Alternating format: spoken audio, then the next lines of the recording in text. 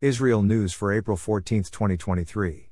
The Jerusalem police and the border police deployed thousands of personnel in the capital on the last Friday of Ramadan in light of warnings by security agencies of violence in Jerusalem and the territories. Tens of thousands of Muslims are expected to pray on the Temple Mount today. But as a result of recent rioting on the Mount, only around 20,000 worshippers have been coming there to pray in recent days. In an attempt to prevent further violence and unrest, the government has prohibited Jews from visiting the Temple Mount until after Ramadan. So far, Jerusalem is calm. Also, the Prime Minister has retracted his firing of Defense Minister Gallant. The IDF is hunting for the terrorists that murdered 3 members of the D family of Efrat last Friday, mother Lucy and daughters Rina, 15, and Maya, 20. The IDF said the identity of the assailants in the D family murder was known to them and their capture was near.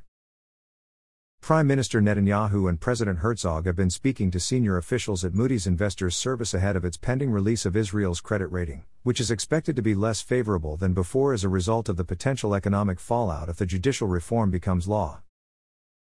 The Wall Street Journal reported that while quiet cooperation on security matters, intelligence and business continues, efforts to expand Israeli-Saudi relations as well as ties with other Sunni states have slowed considerably as a result of increased Palestinian violence and government approval of settlement expansion. Israeli basketball players and fans came under attack from Greek crowds during the FIBA Champions League quarterfinal series in Athens on Wednesday. Crowds held pro-Palestinian signs and flags, burned the Israeli flag, threw firecrackers onto the court and threw rocks at the Israeli fans in the stands.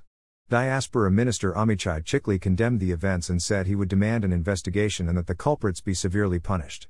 Meanwhile, Israel signed a $1.44 billion new Israeli shekels, $400 million, deal to sell Spike anti-tank missiles to Greece. Thanks for listening to the Israel AM News Summary. To receive the Israel AM News Summary directly in your inbox, subscribe at www.israelam.com.